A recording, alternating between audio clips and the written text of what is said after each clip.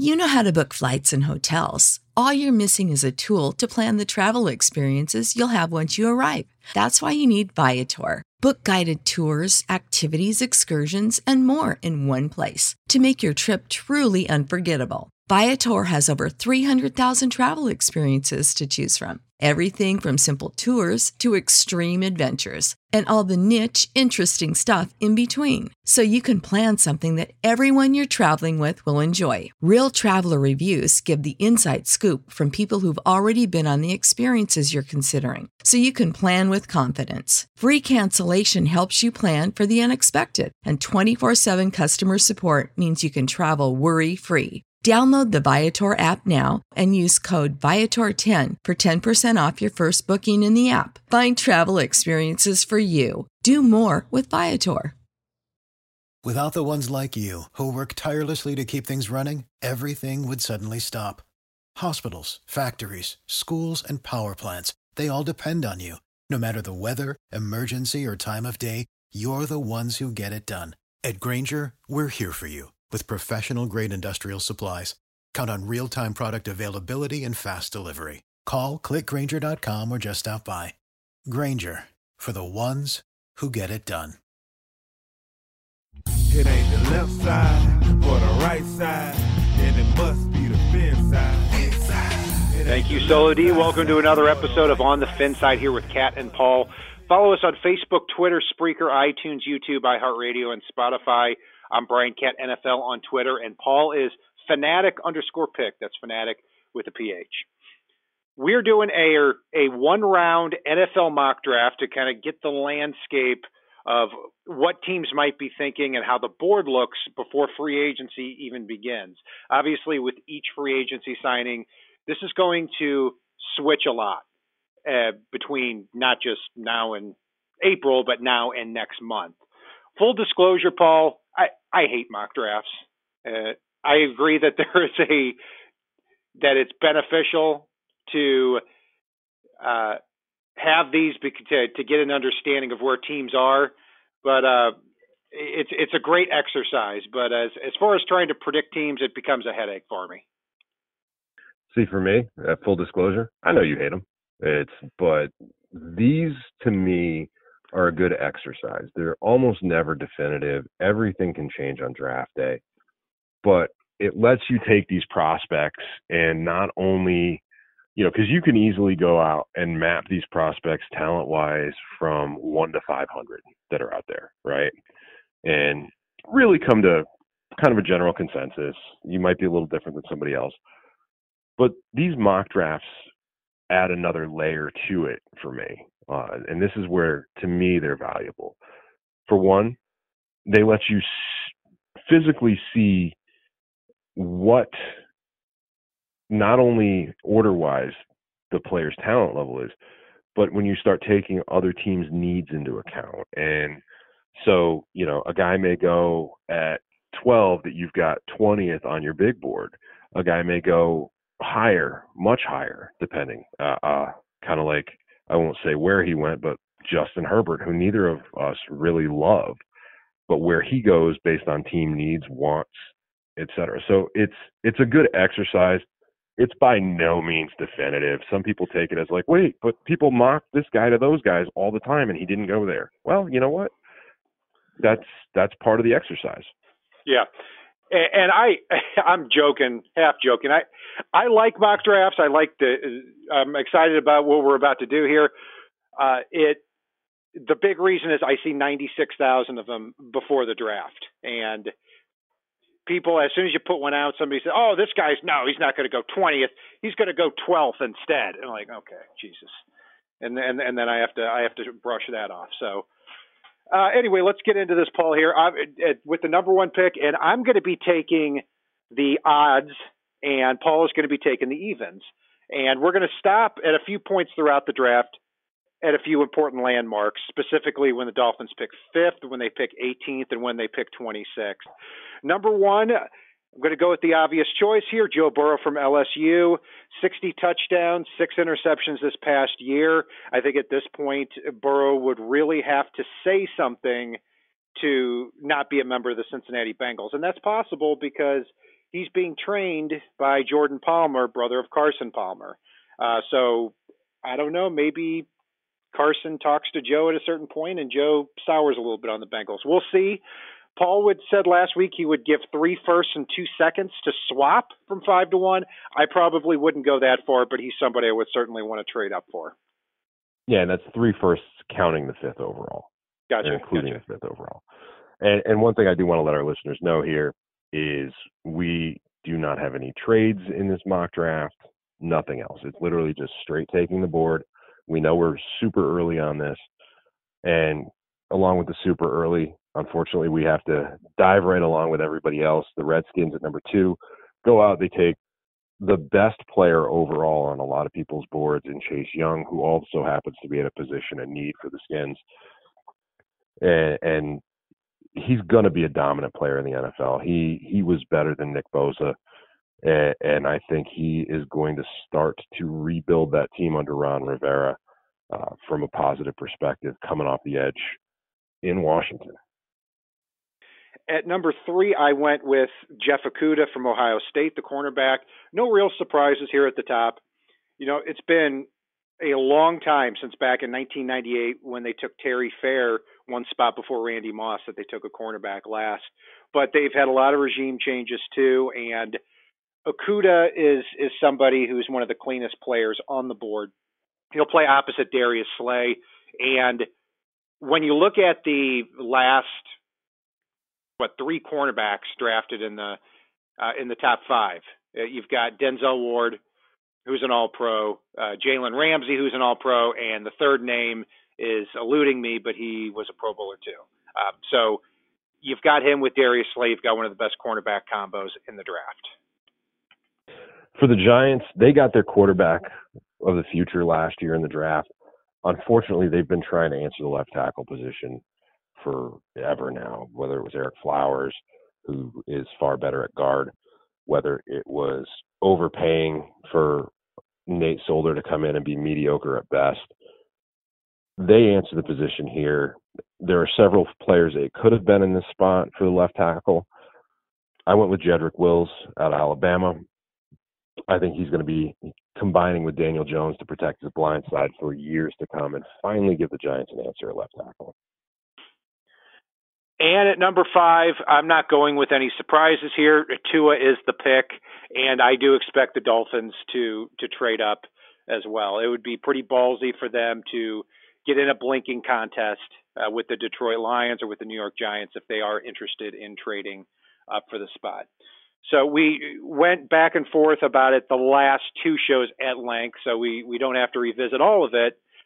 The way I look at this pick is Tua, I don't want him playing in 2020. I want him playing in 2021, and that's got to factor in to the overall value of the player. But I'm still willing to take that risk. The only one that would come close for me to take here at 5, if it's not a quarterback or it's not Chase Young, would be Jeff Okudah. He's certainly off the board, but I probably would have taken Tua anyway there at that spot. So, Paul, at number 5, I know that you personally wouldn't have taken Tua at this pick, and you're certainly going against the grain in that. My second question would be, with the way the board is, do you think the Dolphins would take him or trade up for him? I hope that they would not trade up for him. As it stands today, here in the middle of February, I hope that they wouldn't. Granted, I know his camp put out there, we're way ahead of the game. They put a little hype video that was mostly him standing still on a beach. I have durability concerns even if his medical checks out. And on top of that, his medical does not check out yet. So where I stand right now in mid-February, I can't go Tua. And I won't beat that to death. Anyone can listen to several of our last few episodes and really know that I'm not saying anything against the grain here. I totally understand the folks that can if they don't have concerns about his medical. But for me, as it stands right now, you can't say you would trade up for the guy, and you can't definitively say you would take him at 5, even though most mocks are, including ours, unfortunately. For me, I would have looked at one of 3 players here. I would have looked at Javon Kinlaw out of South Carolina. He has the ability to be dominant in the middle and push the pocket and help your pass rushers coming off the edge. Outside of that, left tackle is very barren in free agency. It might have to be answered here in the draft, and there are a handful at the top end that I don't think slide to 18.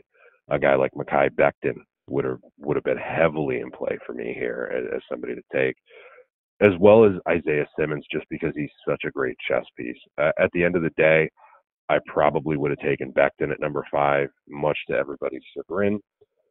But you can build the guard spots, you can build the right tackle spot, you can probably answer the center position through the draft and one of the guard positions through the draft as well. But the left tackle position is one that heavily needs an answer, and they don't get much heavier than Becton, even though he's nimble on his feet. Yeah, I respect where you're coming from on it when it comes to Tua. From the Dolphins' perspective, I'd be scratching my head if they went anywhere other than quarterback. Kinlaw, I might be able to argue a little bit more for, because he could be that cornerstone, that Richard Seymour type on your defense. But if we go back to the final game of the 2018 season, or the second to final game against the Jaguars, Steve Ross says that he's tired of winning 6 to 8 games every year, not competing for Super Bowls, and that we need to get a quarterback, and that's the most important thing. The Dolphins then trade Laramie Tunsil for 2 firsts and a second.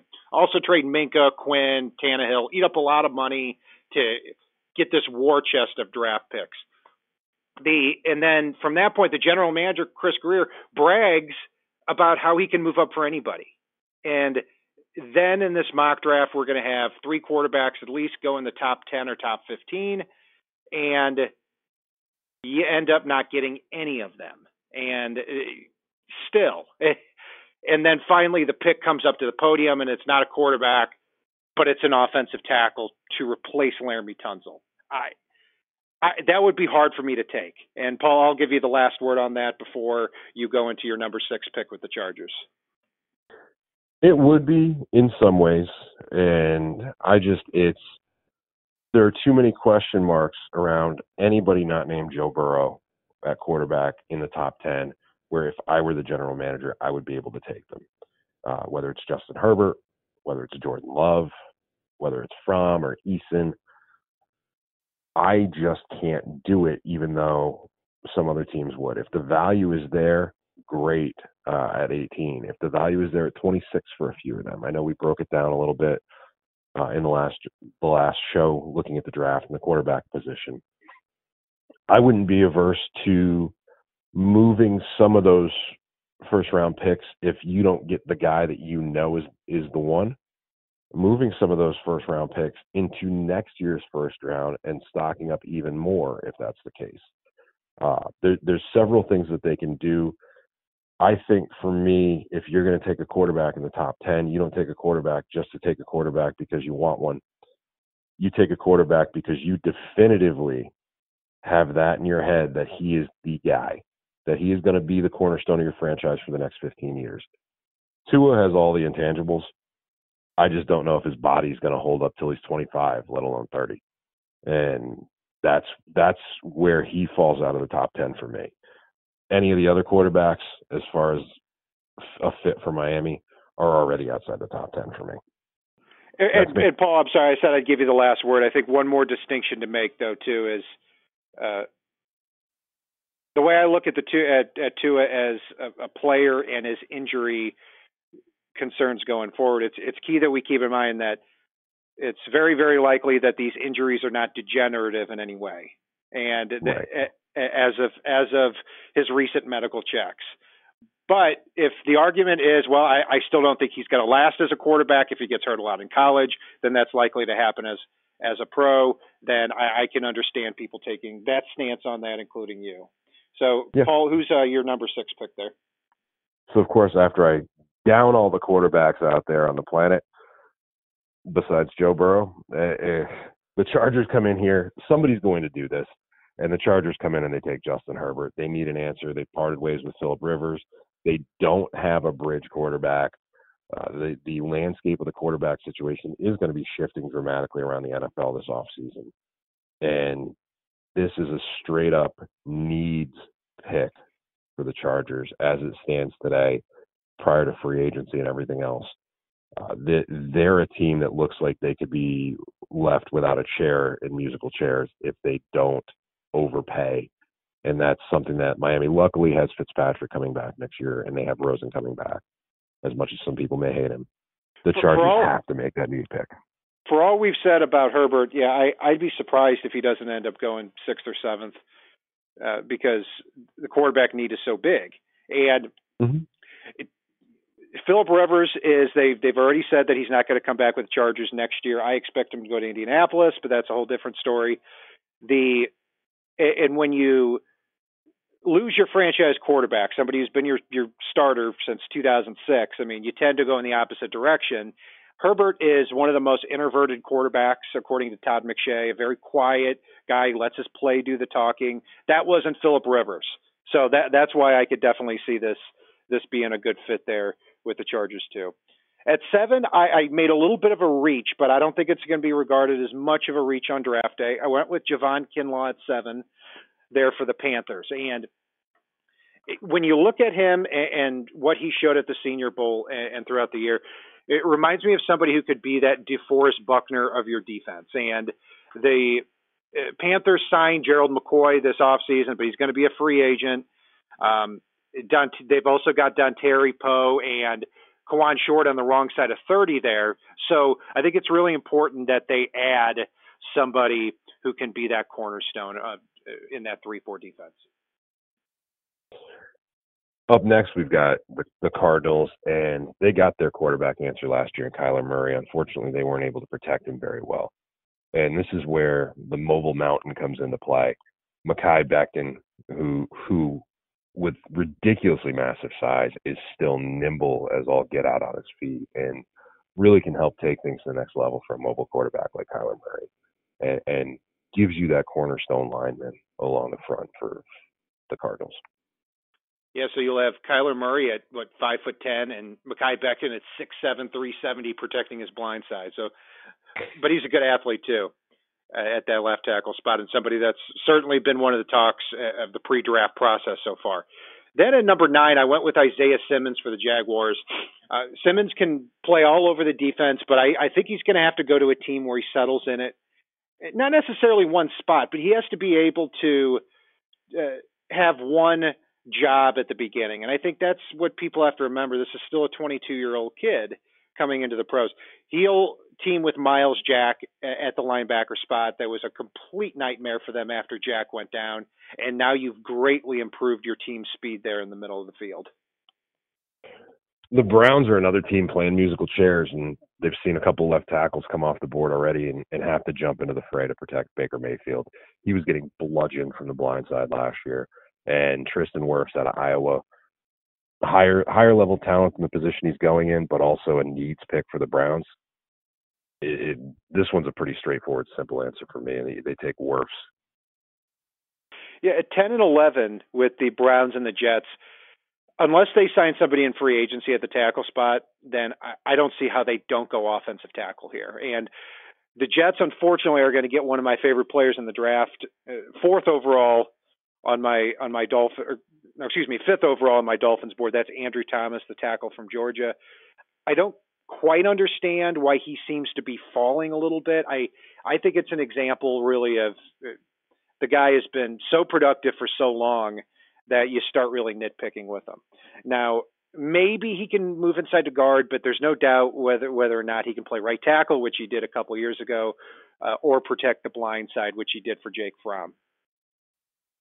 Yeah, and then the next pick, look, there's folks that have higher rated wide receivers out there. I know they've talked about him in the top 5 periodically. He's probably the second wide receiver on my board ratings wise. But again, it's Gruden and it's Mayock, and they do what they want. Everybody else be damned. And the Raiders always have done that.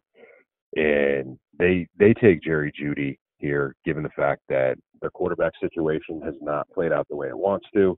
They may end up bringing Tom Brady to Las Vegas by some rumors, and they want to give him some weapons. And Jerry Jeudy is a stud at wide receiver and gives Brady that weapon out in the desert that he was lacking in New England this past year. So he can miss Jerry Jeudy when push comes to shove when he throws the ball.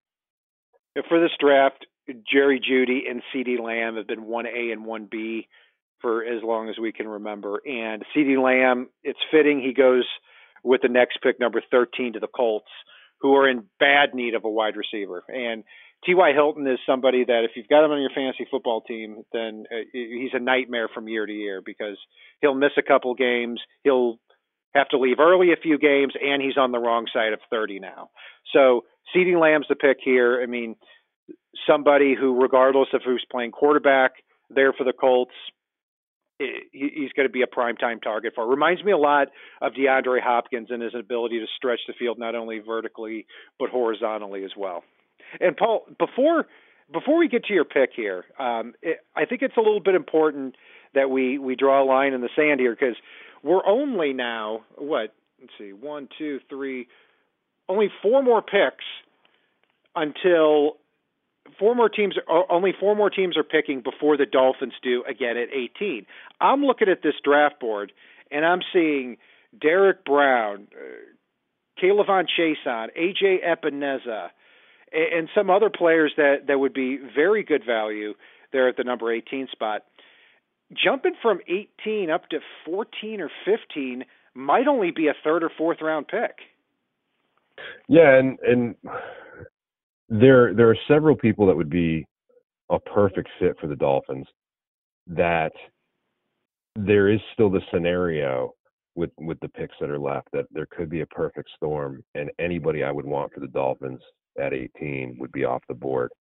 And we could be in a scenario where there's no difference between 18 and 23 as far as selecting, because there are 5 or 6 guys at the next layer that I would like equally for the team, and I think equally would be fits and shape the rest of the draft.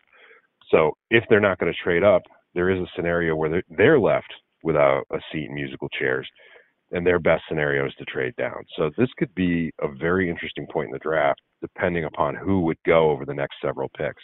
You and I had a conversation. It was almost a nightmare scenario as this played out. And I'm sorry to jump in there before your pick, but to draw a comparison, back in the 2014 draft, the Dolphins stayed put at 19 and took Juwan James, who a player we both liked, but was definitely a reach to fill a need as well. But you look at the board as it was going down to 19. You have Odell Beckham at 12, Aaron Donald at 13, Kyle Fuller at 14, Ryan Shazier at 15, Zach Martin at 16, and C.J. Mosley at 17. All of those picks in a row have been Pro Bowlers, and some are the best players at their position in the NFL, where the Dolphins stood pat at 19 and took Juwan James. I mean, it kind of reminds me of that type of board if we look here and see Derek Brown, Kayvon Chaisson, and AJ Epineza right ahead of us. For me, it would be worth it to trade, if it is a third rounder, than to do that, to just move up a couple of spots to get that type of player. Absolutely. I'm with you 1,000%. And speaking of Derek Brown, you've got a big, strong player that needs some technique refinement, but plays on guts and nuts, as I like to call it, in Derek Brown. And then you've got Bruce Arians in Tampa, who famously had a lead when he was coaching with the Cardinals, pulled his player, like a big lead, pulled his players in the locker room and told them if they let off the gas and didn't step on their throats, he was going to start cutting people the next day. Too good of a fit at a position in need along that Tampa Bay defensive line. You know, you get a guts and nuts player and a guts and nuts coach, and at a position in need, it just makes absolutely too much sense. And Derek Brown's a guy that's gone in the top 5 in some mock drafts. So, complete and total fit for me. Probably the best value at this point in our mock at 14. At 15, I went with a player I know you like a lot. And I like him a lot, too, in a certain situation, and that's T. Higgins, the wide receiver from Clemson, 6'4", 215. When you look at the Broncos last year, they draft Noah Fant in the first round at tight end. Cortland Sutton they draft the year before that. He turns in a near Pro Bowl type year. But they really had a tough time filling that number 2 wide receiver spot opposite Cortland Sutton. If you've got Higgins Sutton, and Fant running vertical routes with Drew Lock throwing the football, I think you're putting him in the best position to succeed. Yeah, and the Falcons, they have a lot of needs, a lot more needs than people would think. They were the disappointment of the NFL at times last year. And their pass rush is mediocre at best. And K'Lavon Chaisson, who I love for Miami, is such a great fit for them. The fact that he can drop back in pass coverage and then bend the edge in a heartbeat makes him a nightmare matchup for opposing offenses and lets you get after things in the NFC South. At 17, and this is the final pick before the Dolphins are back on the board again, is I went with C.J. Henderson, the cornerback from Florida. I anticipate the Cowboys losing Byron Jones in free agency. They'd love to have him back, but you're just paying too many people on that team. I mean, Zeke Elliott becomes the highest paid, running back in the NFL, and Dak Prescott's going to be a free agent, and I don't see any way that he leaves Dallas, whether it's a franchise tag or re-signing him. And this seems like a good swap here for Dallas because CJ can line up as a man-to-man cover guy on the outside and get right back into that Byron Jones type of role from day one.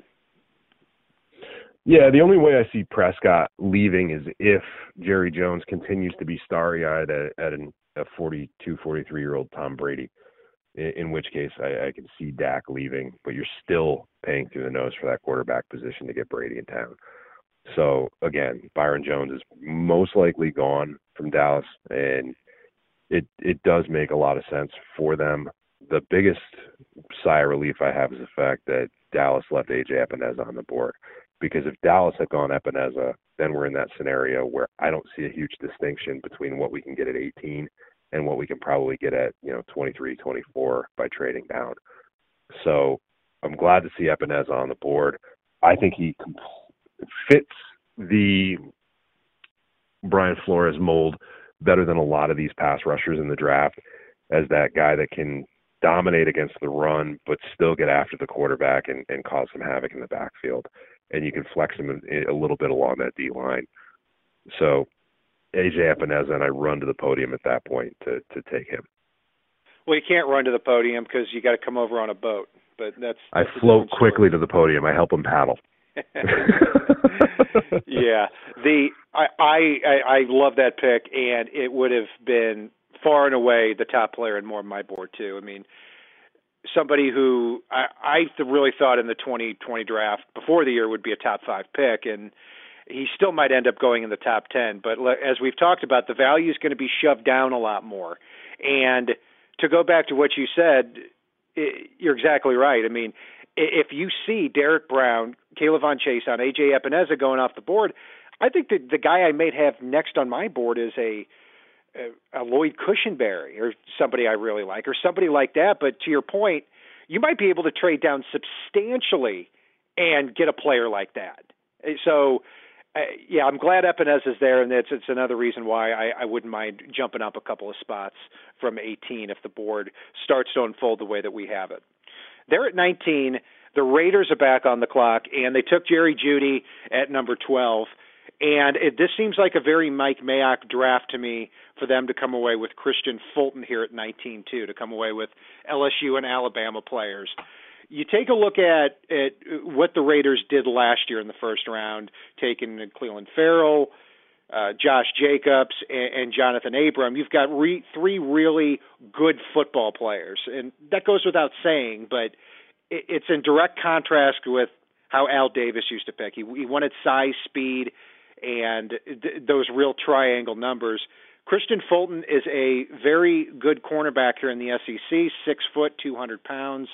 Long-term would line up opposite last year's second-rounder Trayvon Mullen and give them a cornerback that's going to replace a big disappointment they had in Gary Conley, who was traded in the middle of the season to the Texans.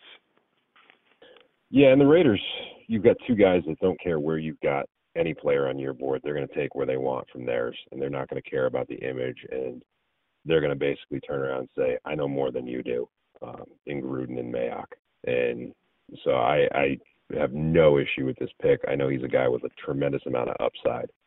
For Jacksonville, in the next spot, they had already taken Isaiah Simmons, who can fly all over the field in this draft. Up next, they're going to continue to add to this defense that was a disappointment in a lot of ways last year. And now you're going to add Xavier McKinney out of Alabama to the back end of that secondary to really, really give you some players that can go sideline to sideline, play the pass, play the run. And now you've got some movable pieces on that defense that can cause nightmares for opposing offenses by adding McKinney into the mix.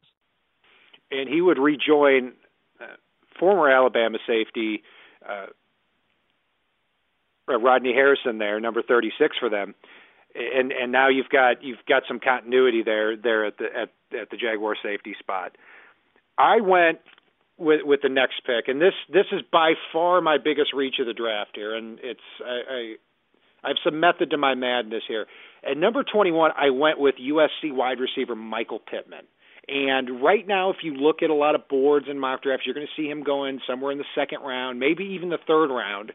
But his game and his stock remind me a lot of Michael Thomas when he was a second-round pick in 2016 for the Saints. I mean, he's 6'4", 220 pounds, very underrated speed and great route running ability for a big man. Also, great ability to high point the football.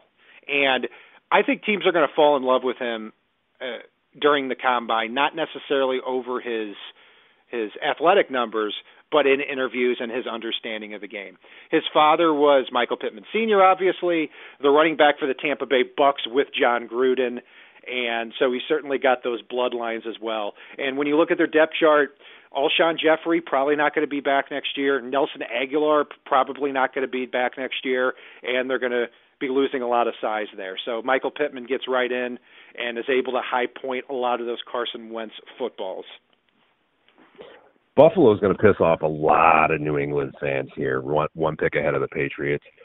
They're going to give Josh Allen the outlet that he hasn't had in the short range and get a guy that can not only block for you, but has drawn a lot of comparisons to Gronk in Cole Kmet, which may come as a surprise to a lot of folks. But again, it's a pleasant surprise if you're a Buffalo fan, because he's going to add a missing dimension to that Buffalo offense that they don't have.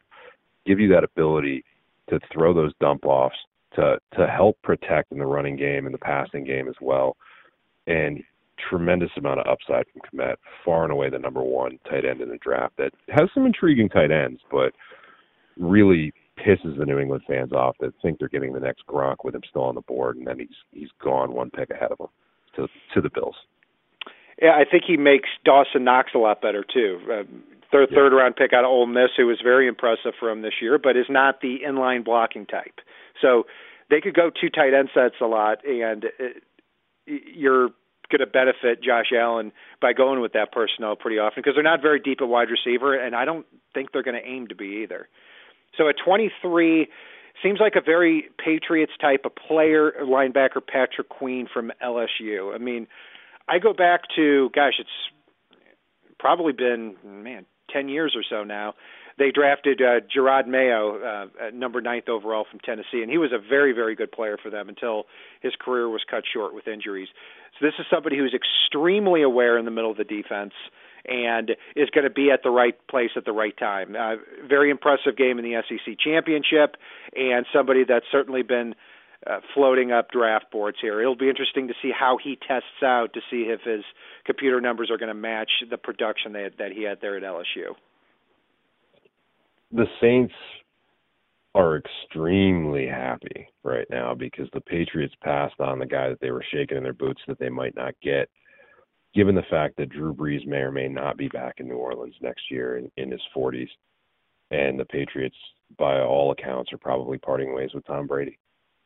But we finally see another quarterback come off the board here. Jordan Love goes to the Saints, is a great fit for their offense, and is going to have the weapons at his disposal to probably succeed earlier than almost all the quarterbacks ahead of him, if not all, out there in New Orleans. So the Saints are extremely happy to get Jordan Love on their roster and answer a few questions, whether it pisses Bridgewater off or not. So I'll throw it back to you one more time here, Paul. So you've got Drew Brees and Teddy Bridgewater, both as free agents. And you've also got Taysom Hill, who is really chomping at the bit to be a starting quarterback. And now Jordan Love is in the mix here. How do you see that quarterback room looking at the beginning of 2020 for the Saints? I think it's Jordan Love and a re-signed Teddy Bridgewater, who doesn't want to leave the Saints, as Dolphins fans are well aware, and thinks he's the heir apparent. And then Taysom Hill's a restricted free agent. He's stuck. He's going to be in New Orleans playing that role in the Wildcat that can throw the ball a little bit, much whether he loves it or not, or he's going to get traded. But I think Jordan Love is a Saint next year, and I think Drew Brees may end up, hell, he could end up with a reunion with the Chargers as they groom Justin Herbert. We don't know. Yeah, I think that could go a lot of different ways. I would have him re-signing Brees, letting Bridgewater walk, and I'm not sure where Taysom Hill figures in then, because if he really wants to be quarterback, maybe they flip him for a second rounder at that point. But overall, great value there at 24 for the Saints, because he doesn't have to play right away regardless of the circumstances. At number 25, I went with Alabama cornerback Trayvon Diggs. As far as need goes, Mackenzie Alexander's a free agent for them, and Xavier Rhodes, I don't care if he was a Pro Bowl alternate or not, was one of the worst cornerbacks in the league this year. He lost a step that he could not afford to lose. They've also got Trey Waynes as a free agent too, so that whole position is in flux. Diggs is somebody with the experience there at Alabama, who's also can play a lot of cover 3 type of looks there in Minnesota, where it would make a lot of sense. And the bloodlines not only are there, but his older brother, Stephon Diggs, plays on the other side of the football. So it'd be interesting to see them matched up in practice every day. So good need, good bloodlines, makes a lot of sense there. Now, this pick, I have to make this pick because you took a broken toy at number 5. Give him a year to grow and let Fitzpatrick take the lumps instead of Tua. Josh Jones out of Houston, we're running towards a very big drop-off after him. This is a straight-up needs pick for the Dolphins. I'm not as sold on Josh Jones as some are as he's moving up the boards during the offseason here. But, again, there are straight filling in needs that they can't fill in free agency.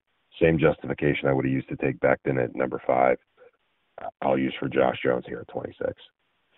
Unlike Paul, I am very sold on Josh Jones. I have been for a while, and I said before that after Epineza, I don't know who I would have taken. I at the time said Cushenberry, but no, Josh Jones was actually higher on my board.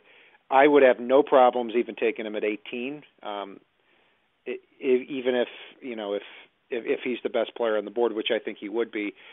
At Houston, I mean, didn't face a lot of great competition, but answered a lot of those questions during the Senior Bowl. He can also play right tackle. He got moved inside to guard during the week too, so he's got some positional versatility there.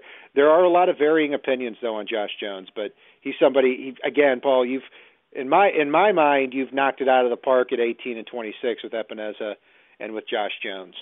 So as the draft, but before we move on there too, I mean, I would love, even though a lot of fans would hate, if Miami had to stay home at all 3 picks and the way that the boards played out, I would have absolutely no problem if they do what I think they're going to in free agency and then took Becton in the top 10, took Epineza at 18 like they did, and then swung it again and took Cushenberry at 26. You combine that with a Scherf and maybe a Conklin, and suddenly you have one of the best offensive lines in football moving forward, one of the younger offensive lines in football, and you've answered along the D-line, and your trenches are solid moving forward and moving into 2020. Yeah, that's a good way to look at it. And I look at Cushenberry and Cesar Ruiz still on the board here as far as interior linemen's concerned. And I wouldn't even be against the Dolphins trading back up into the first round and securing one of those centers. And now you've got your pivot man for the next 8 to 10 years. So that would give you here Tua at quarterback and A.J. Epineza along the edge, Josh Jones as your left tackle, and let's say Lloyd Cushenberry as your starting center, and you've got 4 first-round picks. To me, that knocks it completely out of the park there, because the value of moving back up to the back end of the first round is the player's going to be, you're going to have the option to keep him for a 5th year under that rookie contract instead of a second rounder who you can only keep there for 4 years. So that would be fascinating. And that's why when I look at the 18th, the 26th, and the 39th pick, there's significant value, and depending on how the board goes, that you can move up a couple of spots, and you're not going to have to be worried about being robbed of draft picks here in the next 2 years. At 27 with Seattle, they always take a strange player. And last year, I don't think a lot of people saw them taking L.J. Collier from TCU. They did. The year before, they took Rashad Penny, which was viewed as a major reach at the time. I'm going to give him Marlon Davidson, the defensive end from Auburn. He certainly increased his stock at Senior Bowl week. Thought he was more 275, 280. He shows up at 297. That looks great in drills, and I could see him being that guy that moves all around the defensive line for them between defensive and defensive tackle, and maybe even some stand-up linebacker and a couple of looks too. Yeah, and I wouldn't be surprised to see, in addition to Davidson, if Seattle were to consider Uche or Nye to come in and help them out as well. One of my favorite picks that I got to make in this mock draft is for the Ravens. And given what they have in Lamar Jackson, the shifty offense they have, what they've been able to do to adapt to players from a coaching standpoint, Baltimore would knock it out of the park if they took Jalen Reagor, the wide receiver out of TCU here. He is such a flexible piece on offense. He can kill you in the passing game, but he can also take the end arounds. He can line up in the backfield and take the handoff. He can run with Lamar Jackson and take the option. There are so many fun and exciting and different things that you can do with a player like Jalen Reagor, teaming him with Lamar Jackson and that coaching staff, that I think Baltimore knocks it out of the park by taking him a little ahead of when some folks may have him. But again, they could be dynamite together. Yeah, not too many spots ahead, because even though Henry Ruggs is still on the board and a few other receivers, if you have Marquise Brown and Reagor out there, you're making defenses choose between, hey, we're going to stay inside and we're going to stop the run, or we're going to leave Reagor and Marquise Brown on the outside all game. And eventually you're going to lose because we're going to beat you deep on a play. So fascinating pick there.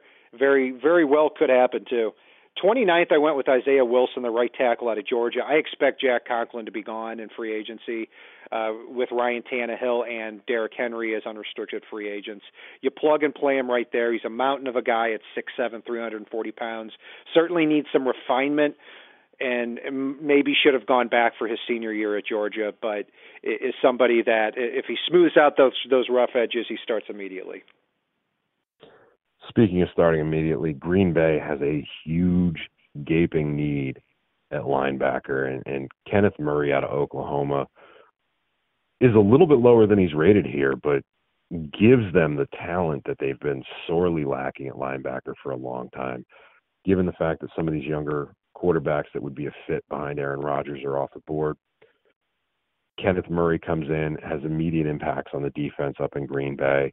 And it's weird to me how many needs that there might be across the teams that finished in the 2 championship games as well as the Super Bowl.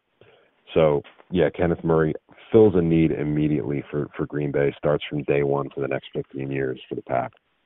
Yeah, they've been going with the athleticism on defense here over the last 2 years, so that would certainly make a lot of sense. I think the 49ers here at 31 are surprised to see Henry Ruggs available. I mean, anyone who comes in for the 49ers, given they were just in the Super Bowl, is going to have to step in and play pretty quickly. And Alabama's a good school to draft from if you're looking for that. It'll be interesting to see what he runs at the Combine. I expect it to be at least under 4.4, but some are saying under 4.3. So if you pair him with Deebo Samuel there on the outside, you could have some great weapons there for Jimmy Garoppolo. Yeah, it's funny. If he runs under 4.3, I could absolutely see the point where Gruden is having to have a pissing contest with Davis over who they take, because the Davis family has always overvalued and overstolen based on speed. But again, Kansas City is a team that as well looks to be potentially decimated by free agency after winning the Super Bowl. And one of the big gaping holes that they're going to have is both of their starting corners from last year, free agents. They've got a lot of holes out in their secondary. And I'm going to go back to the TCU well for the second time in 6 picks in the first round. And Jeff Gladney, the corner, comes in, starts from day one, could really be that high upside corner that we see in Pro Bowls, and a great fit for Kansas City's defense. It's going to have some gaping holes, even though you probably could have gone running back here with Damian Williams, I believe, being a free agent. Yeah, Gladney is somebody that at the cornerback spot for the Dolphins, I'm working through and seeing who would be the best fit for them. I like Gladney a lot as somebody who can be feisty there at the line of scrimmage. So, Paul, a lot of value left on the board here. I mean, we've gotten to the end of the first round, and some interesting names here. I mean, nobody would have thought before the year that Grant Delpit would still be on the board, and he's fallen a lot this year with missed tackles. His teammate Lloyd Cushenberry's still on there. Cesar Ruiz, who I mentioned from Michigan, is still there. But you've also got every running back there, and that includes DeAndre Swift and J.K. Dobbins. So, man, I mean, you could sit there at 39 if the board goes this way. And I think we did a very realistic mock draft here.